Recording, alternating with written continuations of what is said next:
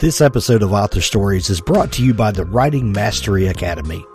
Founded by Jessica Brody, author of the best-selling plotting guide, Save the Cat Writes a Novel.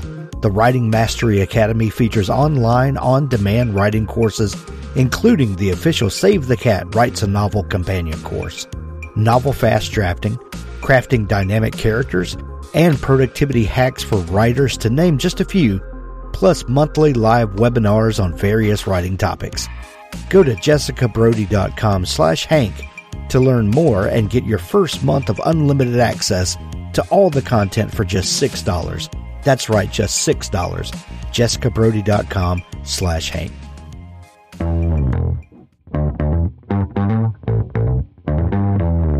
You're listening to the Author Stories podcast, bringing you the story behind the stories and the storytellers. Margaret White, Terry Brooks, Sheena Kamal, Matthew Quick, JT Ellison, Walt D. Williams, Brad Thor, Corey Dr. O, Brandon Sanderson, Robin Mom, Ernest Klein, Jim Butcher, Sherwin Harris. Visit hankgarner.com for archives of all the shows. Today's guest is... Well, thanks for joining me again for the Author Stories podcast, where I bring you the story behind the stories and the storytellers. Today, I'm super excited to have Vari McFarlane on the show. She has an amazing new book. It's called Just Last Night, and when we're recording this, it is release day for that book, and this is something that I know that you're going to absolutely fall in love with. This is a must-have in your to-be-read pile for this spring and going into summer. Welcome to the show, Vari. Thank you. Thank you for having me. I'm so excited to have you. Vari, we begin each show with the same question. And that question is, what is your first memory of wanting to be a writer or storyteller? Oh, wow. I think off the top of my head, this is the best I can do on the hoof. But I think that it was writing a story called The Adventures of Snaily Snail, about a snail when I was about, 6 or 7 or something. This is the kind of thing where your parents are actually better testimony than you. I think my mother would remember all about it, but I'm pretty sure I designed the jacket artwork and demanded that my parents listen to me read it. It's not a lost masterpiece. I love that you envisioned the entire product, cover and all. That's pretty fantastic. I think I knew a publishing deal wasn't coming my way. Were you a bookish kid, Vari? Were you one of those kids that walks around with her nose in a book all the time? Yeah, I was. I mean, it's the cliche, isn't it? And a lot of children do that, and they don't go on to particularly want to write. But yes, I did, and I was quite precocious as well. My mum had a lot of kind of like 1980s sort of feminist literature and essays and politics stuff, and I would just nose through that. I mean, one of the funny things about books is we don't really, we don't in Britain, and we didn't in my household, don't particularly age protect them. So I could just, obviously what I was and wasn't allowed to watch on TV was quite carefully monitored. But if I got into the parental study, I could get my hands on anything I liked. And I remember reading the book White Palace, which was made into a film with Susan Sarandon. I think it's about, and James Spader. It's about a younger man having an affair with an older woman who's a waitress, a diner waitress. And it was quite inappropriate. And I must have read that when I was about, I don't know, I was probably reading that when I was about 11 or something. So I got a lot of kind of, perhaps it wasn't all information I was meant to have, but I got a lot of ideas. And I remember at a really young age noting that the sentences I liked, which is quite interesting to look back. I now realise that my little brain, my little half-formed brain, was kind of working out, how's a writer done that? And, how brilliantly that's phrased and how brilliantly that creates the image in your head. All of which is making me sound like a very clever little child. I wasn't particularly. I liked the boy bands and ice cream and all the rest of it. But I did. I did read a lot, and I realise now that I think I was putting an awful lot in the bank for later that I didn't realise. So that's good.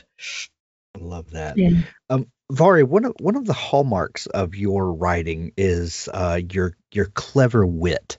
When you crack open one of your books, you know that you're going to have a great time with it, and not that it doesn't have that you don't tackle serious subject matter, but you allow us to have fun with it, and to you always look for moments of levity. Do That's you great. attribute your sense of humor to to any particular thing? Is it a family trait?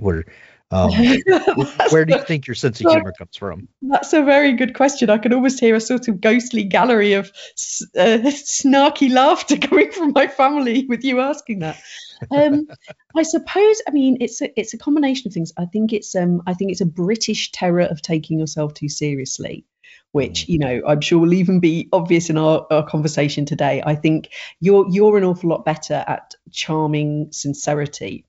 And in Britain, we really struggle with that. The minute we hear ourselves, we're almost immediately thinking, "Who do you think you are taking this?" And I think that you can see that in my writing. I think that a lot of what you so kindly say is humorous. I think a lot of it is me sort of trying to look at everything from all angles and almost debunk myself while I'm writing things. And I think the other part of it is to do with authorial voice. I think my humour started to come through when I found my voice, and finding my voice was really I was forced to put pretension aside really and be prepared. I think it's quite revealing, and it's quite tough to write in a voice that just sounds like you. And I think a lot of writers novelists starting out have that problem. And I originally started writing in quite a kind of po-faced, self-conscious, straitjacketed, I am telling you an important story kind of way, and didn't fit me at all. And it was only when I shed that and I started being prepared to have a laugh that I sounded more like me. So maybe that's it. Maybe the humor is also me desperately sort of trying to tear down the wall a bit between the author and the reader and just speak more directly and more honestly. And the voice that I do that in is quite humorous, if that makes any sense. Absolutely, absolutely. Vari, on your way to becoming a novelist, you took a path that a lot of novelists have taken, and I love talking to people that spent time in journalism, especially when those journalists go on to become novelists. What do you think that your time in journalism, what sorts of tools do you think that you picked up from journalism that help you today as a novelist? Oh, I think it was invaluable, because I think any job you do, it doesn't necessarily have to be writing, but any job you do is obviously it's life experience, and it's dealing with people, and it's collisions with lives you might not have other people's lives you might not have otherwise had. I think where journalism is particularly valuable is that you inevitably just meet such a range of people. I was a reporter before I was a feature writer, and if there was a house on fire or there was a court case or somebody, won an award for outstanding bravery, there I'd be being annoying with my notepad and pen. But it taught you loads of things, and it taught you to sort of win people's trust and to try and work out what makes them tick and to see an event from their point of view. And when you obviously when you quote people, you have quite a lot of artistic control. You don't write the dialogue, you get into trouble if you do that, but you get to select the quotes, set the scene for the reader, all of that kind of thing. And I sort of say, I didn't realize it at the time at all, but I look back at it now and I think it was kind of like, I don't know if the phrase is the same with you, but we call it riding a bike with stabilizers when you're little. We call them training wheels. But training wheels, that's it. Thank you. So it was like riding a bike with training wheels for fiction, because obviously I was given a real life story to write up each time, and as I say, my subjects supplied the dialogue and so on and so forth. But it was an incredible grounding for going on to actually make up stories, and also to get a sense, I suppose, of what feels real, because I have a theory that fiction writers have an awful lot in common with compulsive liars. And I think that there's sort of, I mean, it's funny enough. I mean, in journalism, you actually do have to have an eye for spotting at the local level that I was at. Anyway, you have to have an eye for spotting someone who is telling you a tall tale, because they could really waste your time, or in a worst case scenario, get you into trouble with the law. So yeah, it's just basically, without sounding too cheesy, if you're going to be a student of human nature and you're going to be a student of what stories are worth telling and how people respond to them, then yeah, I don't think you could really do better. And of course, David Simon, I'm not going to for a moment pretend my creations are on a par with The Wire, but what David Simon showed so brilliantly as well is that you get that almost kind of like geological slices through society, all the different ways that different things work. You've got your city hall, and you've got your tough projects, and you've got your different bits. And again, that's brilliant for a writer who might otherwise just sit in their nice little house in a nice suburb and not venture out and meet people. So yeah.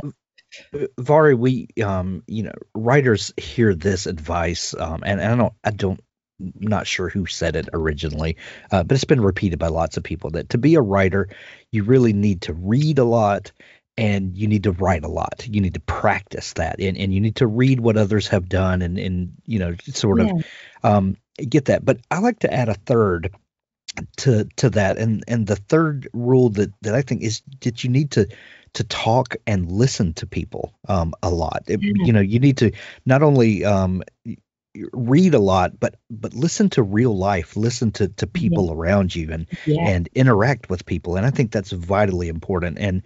And what better way to do that than as a journalist? I mean, you get Absolutely. To, people will say things to you that they won't say to anyone else, and people will also hide things from you. Absolutely. I think that's a brilliant point, Hank. And I think actually, I wish in a way the advice would now move a little bit more towards your emphasis than you need to read a lot, because I think that's become so hackneyed. And I think it's almost at the risk of making people think, oh, if I've not read all the classics, and you haven't read all the kind of, the Booker Prize winners this year, then I've not done my homework. And I agree with you, because actually other human beings are the ultimate homework here. And it's endlessly useful to see how other writers have interpreted life around them. But you're right. What's wrong with interpreting life yourself? And exactly. I think from listening to people, as you say, what's so interesting is how people justify, how people rationalize. That is very useful for the kind of novel I write, because a lot of the time what I'm trying to do is take you on the same journey that the protagonist goes on in terms of reinterpreting people and situations around them. And I think you can only do that plausibly if you really pay attention to how do people deceive each other, how do people lie, how do people justify doing things they perhaps shouldn't. I think you've got to get that right, and I think readers really respond when they feel that's been well observed. Because I know how annoying I find it when a book's packed full of, just implacable Marvel villains. Not that Marvel villains aren't great fun, but, at the end of the day, Wilson Fisk is a bit of an outlier in terms of bad people. And I find it a lot more interesting to write. I would much rather write a good person doing a bad thing and telling themselves it's okay for them to do it. And how do you learn how people do that? Well, you look around you. I say as if I've never done a bad thing. Of course not. I'm going to virtue. I just have to watch all the vice around me. Your first book that you published, You Had Me at Hello. Was that the first book that you had written? It was a joint full length manuscript with an unpublished work that I still have somewhere, which was it was more of a thriller, and it was based on a newsroom, an office, write what you know. So yes and no. I don't know. I suppose we're allowed to count full-length manuscripts that didn't get picked up. So it was, I kind of tried out two genres at once, and I always feel, I don't know, it's a funny one, because whenever I get asked about it, and I admit it, I always feel like some interviewers have thought I'm a bit fake, like they've gone, ooh, that's interesting. So you were trying out two genres, so maybe you're just trying it on with the romantic comedy. But I think a lot of writers have to do that. I think that they don't naturally know what suits them immediately. And so I was trying out two different things, because I absolutely love watching. It came from watching a TV drama called State of Play, which was made into a film with Russell Crowe. Yes. Yeah, and I always thought a newsroom was just, I think that we're underserved for newsroom dramas, and I always thought it would make an absolutely fantastic setting for a thriller. So I tried that out first, but I think to be perfectly honest, it was just less a natural fit for me than romantic comedy, but I still very much enjoyed writing it. Who knows? Might one day get it out of a drawer. But Authors, I have a fantastic new service to tell you about. It's called PubSite. PubSite is a service to help you build your very own website, your home on the web, where you can promote your work and give your fans a place to connect with you.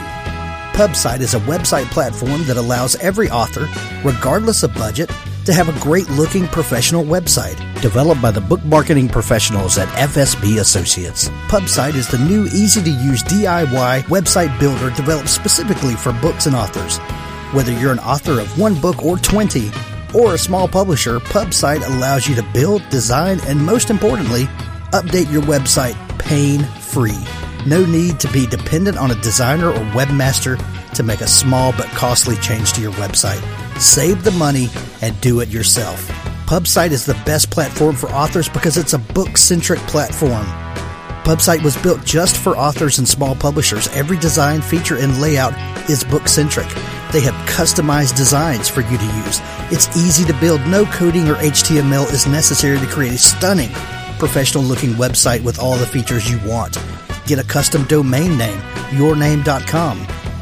It's simple to update. You can add all of your books, add a blog and a book tour, sell from any retailer, manage your email list and social media, and even do e-commerce. Build your website with a 14-day free trial, then pay just $19.99 per month, which includes hosting. And we offer packages starting at $499 to set up the website for you. Pub-site.com, the place to help authors find their home on the web. Well, that brings up a great point, and I didn't know that you had originally written a thriller as well as romantic comedy, but people will look at that and like you said, people kind of raise an eyebrow at are you just finding what's the most lucrative place in the market at the point? Not that there's anything wrong with writing to the market. There's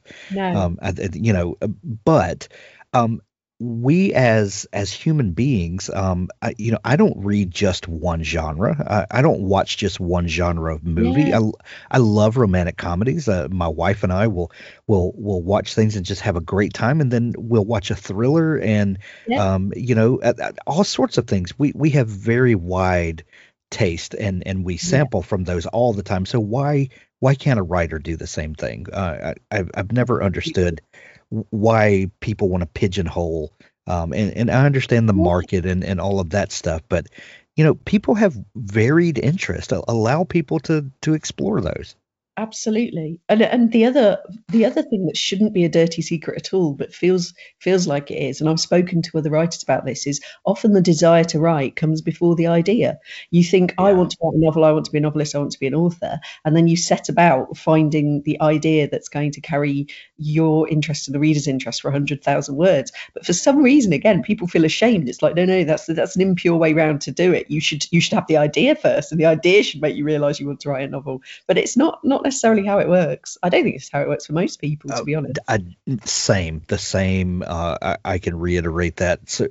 So we've done over 1,000 episodes of this show, and I think that desire to write almost always comes before that golden idea, and that's one reason I asked you if You Had Me at Hello was the first book that you had written, because there are just about every author has a book or 3 or 10, that are sitting in a desk drawer or a trunk, somewhere that just it wasn't the right idea for the right time or whatever it is, for whatever reason it didn't get out there.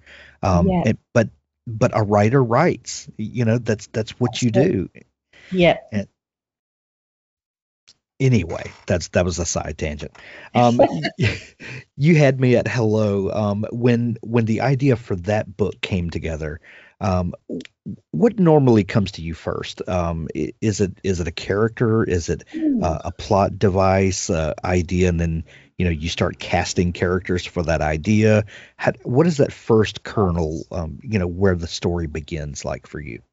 That's a very interesting question. And I think because of the beautifully clear way you've asked it, I think it's come to me that I think the most honest answer is the plot device, which I haven't, I've cast around for an answer to this before. And I think that's probably the most honest one, the plot device. So when I wrote You Had Me at Hello, the thing that came to me is that I had a particularly wonderful time at university. It was just, I made really good friends. I loved the city. I didn't think I'd take to it like a duck to water, because I'm not particularly good at change and new things. And I just absolutely loved it. And it's like this golden time in my memory. And one day, daydreaming, I thought, God, imagine if you met the love of your life at university. It didn't work out, for whatever reason, you didn't get together. And then you bumped into them again 10 years later. And imagine the intensity of that period in your life combined with being associated with that person. I almost anthropomorphized my university experience as a man. and so I went from that was when then I started to build up around it. And so then I chose my heroine, who had to share some of my vices, such as procrastination and a lack of assertiveness, and build it around. And the reason I went for I made her a court reporter in the story, because obviously I was conversant with what a court reporter did, because I did a bit of it when I was at the local paper. But I also had this very high-flown, pretentious idea, which just goes to show how many things fall by the wayside because I don't think this would have ever occurred to anyone reading the book, that she can't come to decisions in her personal life, and she can't decide if it's right to go after this man again. And so I thought it would be nice if her job was this clever contrast where she's in a courtroom, other people make the decisions, and the verdict is guilty or not guilty, black or white. And it all seemed very clever conceptually at the outset. I don't think it's occurred to a single person who's read the book, which is perfectly fair enough. So that's kind of how it happened. A hook of an idea, which I now realise the value of having a hook land on you on a bus journey like that. And then, the heroine, the characters around it that best serve that story. And then I sort of flesh out some of the detail. But I'm so envious if any authors have an answer for these things that goes, I just stare out of a rain spattered window, and then the whole idea for The Secret History came to me. Like, you get, because it's never that easy for me. It's far more an unglamorous casting around of sort of fitting bits of Lego. Would you have Lego? Sure. Yeah, Lego together and try to go, does that work? Is that if I built a little car there that can run?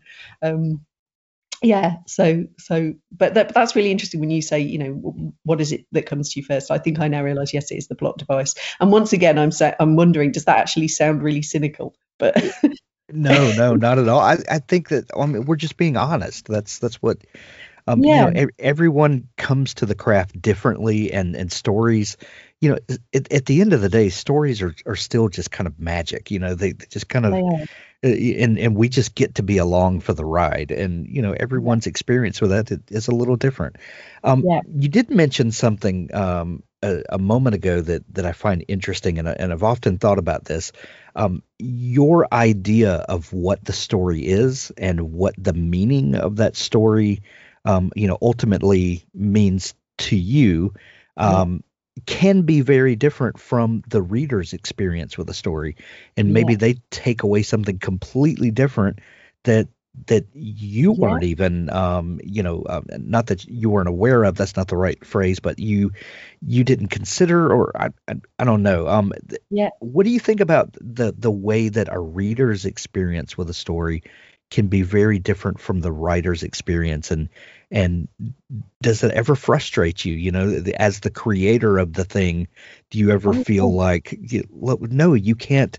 You can't experience that story this way. This is what I intended. It doesn't frustrate me at all. It delights me. I think that when somebody sees something, finds something that you perhaps didn't consciously put there, or weren't aware that you were working towards. I mean, it seems quite obvious, but with my book just last night, I got tagged in a review a few weeks ago on Twitter, and somebody had said, well, it's two love stories. It's the love story to The Lost Friend, and it's the later romance in the book. And I thought, God, I never framed it that explicitly in my head as I was writing it, but that's a beautiful summary. That's exactly what it is. It's two love stories, and I hadn't really realised that. So, yeah, it's. I think it's just a wonderful thing, and it's surely part of the reason that you want to tell stories, and that you're first of all you're trying to communicate, and hopefully you manage that. But if people find even more in what you've created, then all to the good. And perhaps Stephen King's got a phrase, the boys in the basement, for your subconscious. Maybe your subconscious is toiling away, putting all kinds of things in there that you're unaware of, which is another lovely thought. Well, it's a lovely thought as long as you're not revealing anything terrible about yourself. Exactly. Vari, after publishing your first book and then following that up with a second and a third, and I believe is Just Last Night your fifth published novel? Just Last Night is my seventh. I had to really think about that, Hank. That's at some point along the journey. When did you realize that you had established a voice? And when in looking at information about your books and how people have received your books, people fall in love with you and your voice, and I've seen that over and over and over again on the internet. Is that the people talk about a Vari McFarlane book, and a new one's coming out, so I'm automatically going to buy it. I don't care what the book is about. It's a Vari McFarlane book, so I have to have it. It's a mad dream. Yeah, I know, it's crazy. But when did you start realizing that you had found your niche and that your voice was strong enough that people would latch onto it the way that they do? Oh, well, that is an amazing question. Partly because I think the answer is you're never really sure. You're certainly never complacent. And I'm probably like a lot of authors. I permanently think I'm on the verge of my first disaster all the time. My friends and my partner are so bored of hearing it now. I'm like, this one's going to bomb. This one's awful. They're like, you always say this. So I never complacent. A more kind of detailed, honest answer is I had the classic second novel terror. I just, from the incredible roller coaster high of, oh my God, I've got published. Oh my God, it's sold a few. Oh my God, people seem to like it.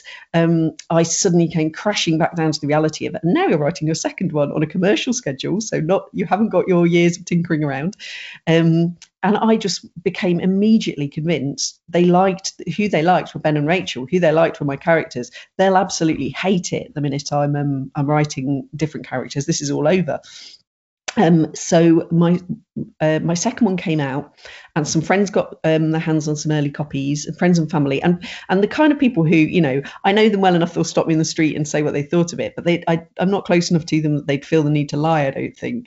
And a few of them were like, I hope I'm not offending you. I like it more than the first one. And I was like, whoa, and very far from offending me, this started to blow me away. I was like, hang on a second here, they like this one more. I was genuinely astonished. I didn't think that I just had not considered that possibility. And as I carried on, each time I would have the terror, but I started to realise, oh no, what they like is your voice. What they like is you, not the characters, not the specific idea, which is just kind of amazing to me, really. But I would hope I'm not complacent. And I think something that readers always want is, first of all, they want you to genuinely love it yourself. I think that the worst thing you can do is get cynical and crank something out and think, you'll like this. I can't really be bothered, but maybe you'll like this. And second of all, I really try and push myself with each of the books. Each time I try and bite off more than I can chew, really, which might sometimes might undo me, but I try and push forward. So I never feel like I can just rest on the laurels of they like my voice. I'll just carry on writing in that voice and just, sort of knock anything out to a formula. Like I very much feel that I have to keep earning that goodwill. But it's a wonderful thing to feel I have it. And my fifth, would it be my fifth novel? Don't You Forget About Me. Yes, I think it was my fifth. It was after a particularly tough year, 2016. tough privately, tough publicly. Do you remember, it was the year of Brexit and the year of your president, your last one, not this one. Oh, yeah. And the year all the famous people died, and it was just, God, it was horrible. And that was a really, really tough year. And I stalled. I had a really torturous process with Don't You Forget About Me, and that came out, and that got me my deal with William Morrow in the States, and that again did well. And that was another moment of, I think this is going to be okay. Like, even when you think it's all going wrong, people will come back and listen to you, which is the most, it is just the most extraordinary privilege. I know there's always a danger of sounding a bit cheesy at moments like this, but it is absolutely true. It's just astonishing that people want to read my books. So that's all. But yeah, it's as self-aware as I can be about it all, I suppose. Well, and realizing that. Excuse me, sorry about that. Realizing that is a real gift, knowing that that people are reading for a reason, and all the self-aware things aside, that's a great place to get to. It is. Yeah. I've been fortunate with my publishers as well, in that they've never ever asked me to do the same thing twice. They've never said, that sounds a bit too much for you, or that sounds a bit too dark a topic. They've always said, oh, that's really interesting, that's an adventure, yeah, perhaps you should try that. And I think that's been really important, because I have not had that confidence on my own. Had they said, oh no, romantic comedies, no, that's not acceptable, rein that in, don't do that, I would have 100% listened and gone, okay, I won't do it. So it's a nice combination as well of being creatively pushed a little bit, I think. So your new book, Just Last Night, it is a fantastic book. We've got this group of friends, and I think we all can relate. And that's another thing about your books, is they're so relatable. You drop us into a scenario that we feel like that any one of us could. I mean, this could be me and my friend group. It just feels so comfortable, and I mean that as a compliment. But Eve, Justin, Susie, and Ed, tell me about them. Where do they come from, and how did you land on these characters? Well, I think Eve is just thinly veiled Vari. In a lot of her tastes, habits, and attitudes, and Susie is very much that girl at school. I have been friends with that girl. I have never been that girl. The kind of I think there's a joke in the book about how she's Laura Palmer crossed with Jane Austen's Emma. It's like the kind of the prom queen girl, but she's very sardonic and funny and quick with it, and it says a lot that she's chosen Eve as her best friend. But I thought she was, you're always kind of looking for the dazzling contrast, I suppose. And Eve and Susie are very much the kind of dazzling contrasts. And then you've got Ed as the Mr. Nice, the kind of, the Dawson of the Creek, the stand-up guy who'll be there, who kind of knits them all together, the substitute father. And then Justin, the kind of caustic wit and the outrageous one. And this is a character that I routinely write in ensembles. I'm always looking for the one that will be outrageous and rude and say the thing, what they say the quiet part out loud. That's the modern phrase for it, isn't it? Justin is they were quiet part out loud. And you're always kind of looking for, because that character always kind of cuts through like the lemon juice through any sugar. And kind of the idea of they were at school, two groups of best friends. So you've got Eve and Susie as the girls, and Ed and Justin as the boys, and they've kind of glommed on together and become this little undefeatable four. I really liked. I've written a lot of ensembles and a lot of friendship groups, but I've never written the continuity friendship group before that met at sixth form. I'm not sure what you would call that in America. The age 16 to 18 at school. Sure. And high then school. High school friends that are still knocking around together in the mid-30s, with a slight question that I didn't fully dig into in the book. I'm not sure that whether or not it's always a great thing to have that comfort zone friendship group, that sometimes it can hold you back a little bit. There's a very caustic remark in it by the Ed's fiance Hester saying, you know, it stops you all looking for partners because you're almost each other's de facto partners, which is, I love giving a potentially astute observation to a nasty character, leaving you in that funny grey area of they might have a point. It's like that Onion headline, what's it, the worst person you know just made a great point. So sorry, that's a very long and rambling answer to saying I always love writing ensembles and love writing friendship groups, but you are always looking for that kind of, you know, very defined contrasts within it of temperament and disposition. I suppose they all have a love of irreverent wit in it. They were all a bit outrageous and a bit sweary and a bit rude because that's just fun to write. But in their disposition, they're all very different, I would say. Well, you've got this great friend group that we all can relate to, and we all, want to connect with in some way. And then you do something horrible to these people. Authors do that, don't they? Yeah, at what point do you realize, oh, these people are too perfect? I've got to do something really bad to them. I tell you, with the particular bad thing, I actually did have real regret because I really liked the character and I wanted to keep writing them, and hopefully they do remain a presence and a voice within the novel. But yeah, it upset me, but then there's that terrible authorial thing where you're like, if this is upsetting me, I'm probably doing something right. It's probably going to translate to the reader that I don't want to do this.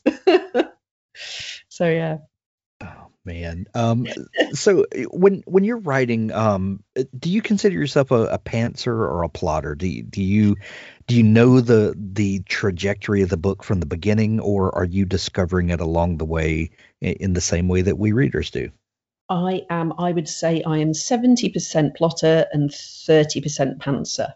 I could never just be full pantser. I don't really know how people to do that. I need to know. I have a destination in mind, and there's big things that are going to happen along the way that will get us to that destination. And possibly just last night, it's more obvious than others because the ending is deliberately designed to match the beginning, to bring the story full circle and put the person back where they started in some ways, and perhaps, but emotionally not back where they started. So I know where I'm going. And I also think of it as in the journey of the book, if I'm pointing things out that I want you to look at, if I'm building you towards feeling a certain way or seeing certain things, I generally want to be doing that for a reason. So that is all, for me, that is all part of plotting. I need to know why I'm telling you this in chapter 3. I mean, it makes it sound like a thriller, which is ridiculous, and obviously it's not that. But I still think that the disciplines of books with twists and reveals are actually very useful for all writers.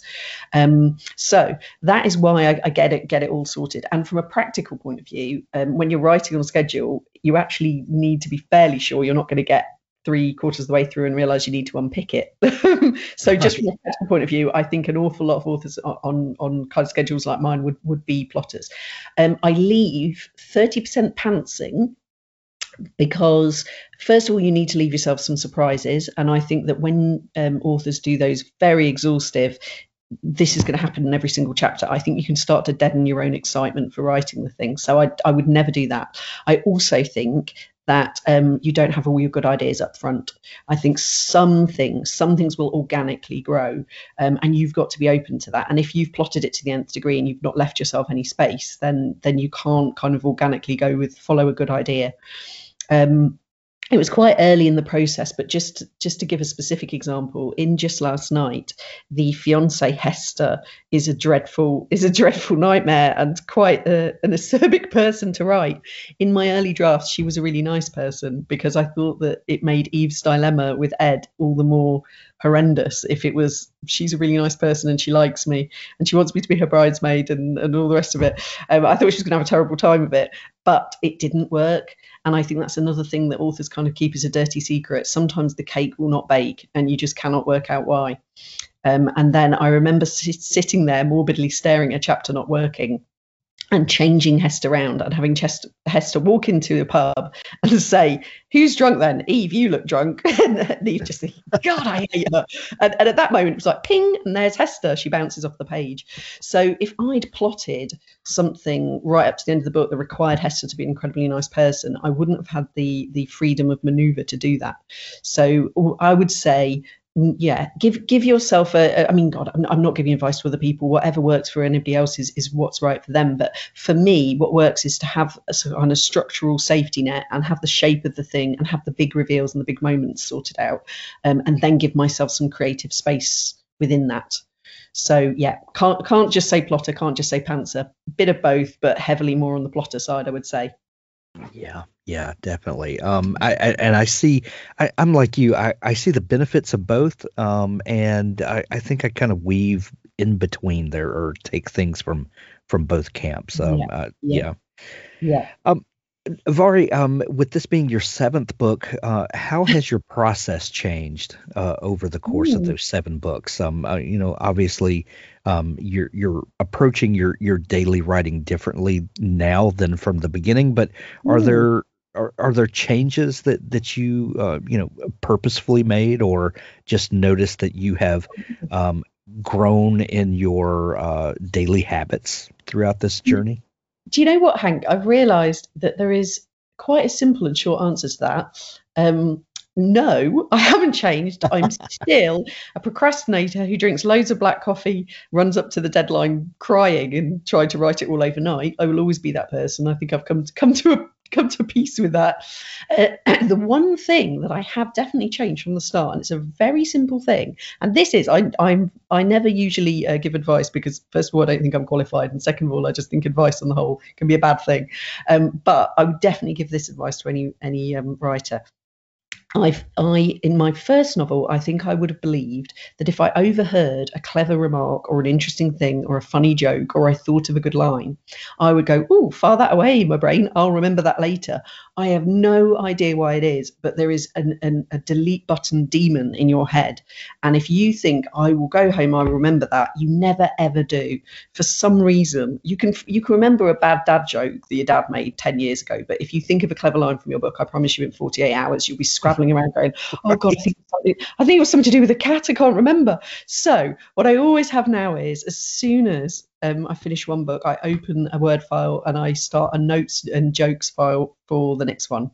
And I just find it so useful, because it's not just, like, I would say a good third of it never ends up in the finished thing anyway, but it reminds you of a thought you had, or a character beat, or a voice of a character. And when you go back to it, like your own little personal Pinterest board, it's really, really useful. But now I would literally get up in the middle of the night if I thought of a line good enough to warrant it, and write it into that file, knowing full well I would have forgotten it by the time I wake up. Yeah. Oh, that's amazing. I'm just making myself sound really unprofessional, Hank. I'm trying to be honest. No, I think pulling back the curtain like this is important. Absolutely. Yeah. Just Last Night is available everywhere today. How do you celebrate a book launch? Oh, well, that's a very interesting question. But differently, given we're in the pandemic and there's nowhere to go out to. I think you're a bit more opened up at the moment, aren't you? But it's in Britain. We're easing open. Yeah. It's May 17th.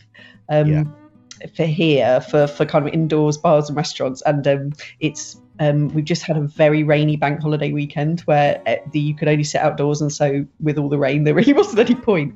So normally I would use it as an excuse to go out for a nice meal or have some champagne, but I've got to be honest, in lockdown it's all a bit on pause. Sorry, what an unglamorous answer. That's the truth, though. Well, we'll celebrate with you. How about that? Oh, thank you.